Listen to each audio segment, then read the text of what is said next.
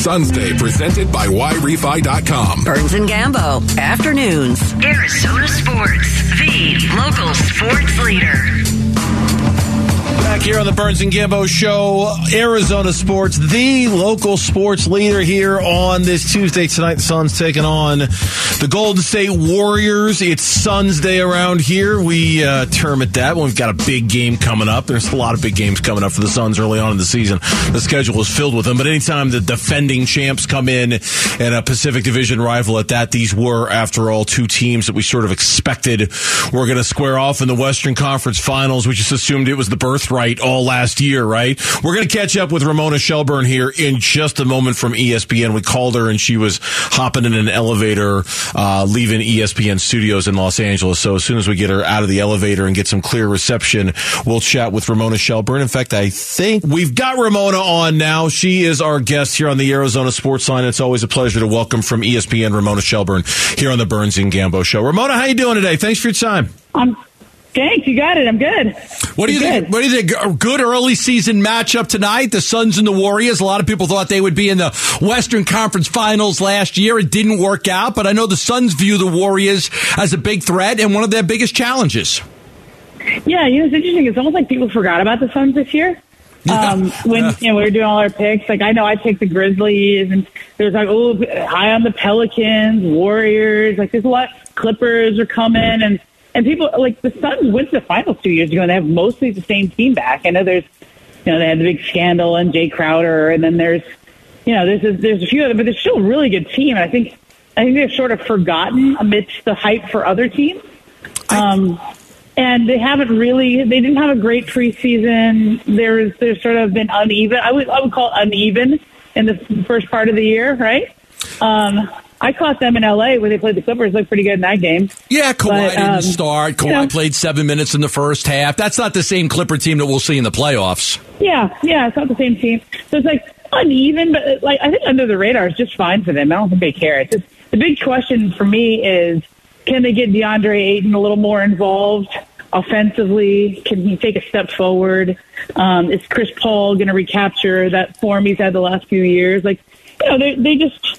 You don't need that answer right now. Like, it'd be nice, but, the way this team is constructed is, they just need to be at their best in the playoffs, and they certainly weren't last year. It is our biggest question here is Chris Paul. It's only 3 games, right? I mean, it's only some guys start off slow. 1 for 11 on 3-pointers. He's not shooting the ball well. His usage rate is way down. I mean, we're talking, is it because he's old and it's father time is finally caught up? Is it by design? I tend to think it's more of the age thing. We saw him kind of hit a wall last year against the Mavericks with all the pressure that they put on him. He wasn't able to figure out how to play against them and really struggled, and so far that's carried over into this season. Well, it has the season.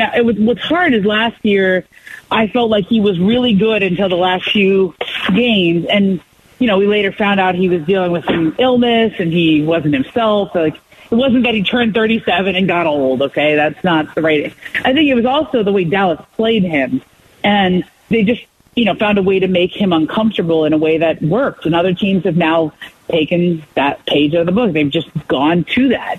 And, when somebody comes up with a strategy against a star player that is successful, other people copy it. That's just the nature of this business. And so I think that's more of what's going on with Chris rather than he's old. And, I'm never going to say that about him. I said that when he was coming out of Houston, and we were all so wrong that I think we'd be really stupid to say that now.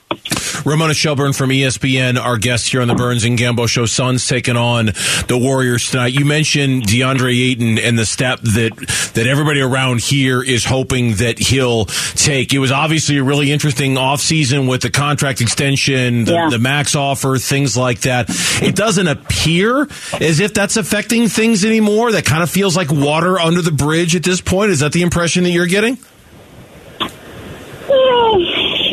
I mean, you never really forget. I don't know. Is it the contract or is it the way he's being used within the system? Is it, it's all of the above to me. I think a lot of it is winning will fix everything. The way, how many touches he gets, I think the way that they play him will affect it. I wouldn't say that it's not affecting anything anymore because he's been, he worked out hard all summer. He obviously got paid, not the way he wanted to, but they ended up in a place that he's happy with, right? And I think there was some damage done along the way that was it wasn't productive. Like, I don't know why they played it that way because now you have an upset player. But it's okay. They're there now. And if he gets the ball a certain amount of times a game, and they need him to. Like, that's the bigger point is that he can't just – it's not about whether his feelings are hurt or whatever. It's like they actually need him to play a larger role in the offense. They just do. They need more scoring. They don't have Jay Crowder anymore. They don't have that tough guy down there to kind of defend him and be a foil off of him or to hit outside shots to space the floor around him. Like they need him to get the ball, and I think he's a really good offensive player. They just need to get him the ball more in those spots and emphasize him more. That'll keep him happy, right? If you engage a big guy like that, they're a lot happier. Let's talk about how ridiculous this Jay Crowder situation is, Ramona. I mean, nobody's giving him an extension. Jay Crowder's not going to any team that trades for him, and they're going to say, hey, let's give you a 3-year deal. He had a chance to play for a great team right here. There's a lot of players out there that never get that chance, and he doesn't want to be here because of the contract. I mean, how crazy is this? So weird, right? So weird.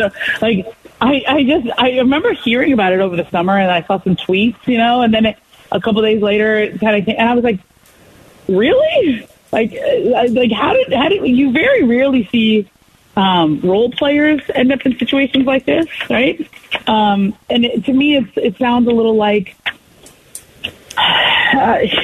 somebody should have been talking to him earlier, getting through that message. Now I think it's going to be hard to trade for him, right? If you're somebody who's doing this, like it feels really hard to trade for him, feeling like, okay, well, if I don't want to give him an extension, like, do I want to give up anything for him? Like, you just made it far more unlikely that you're going to get traded now.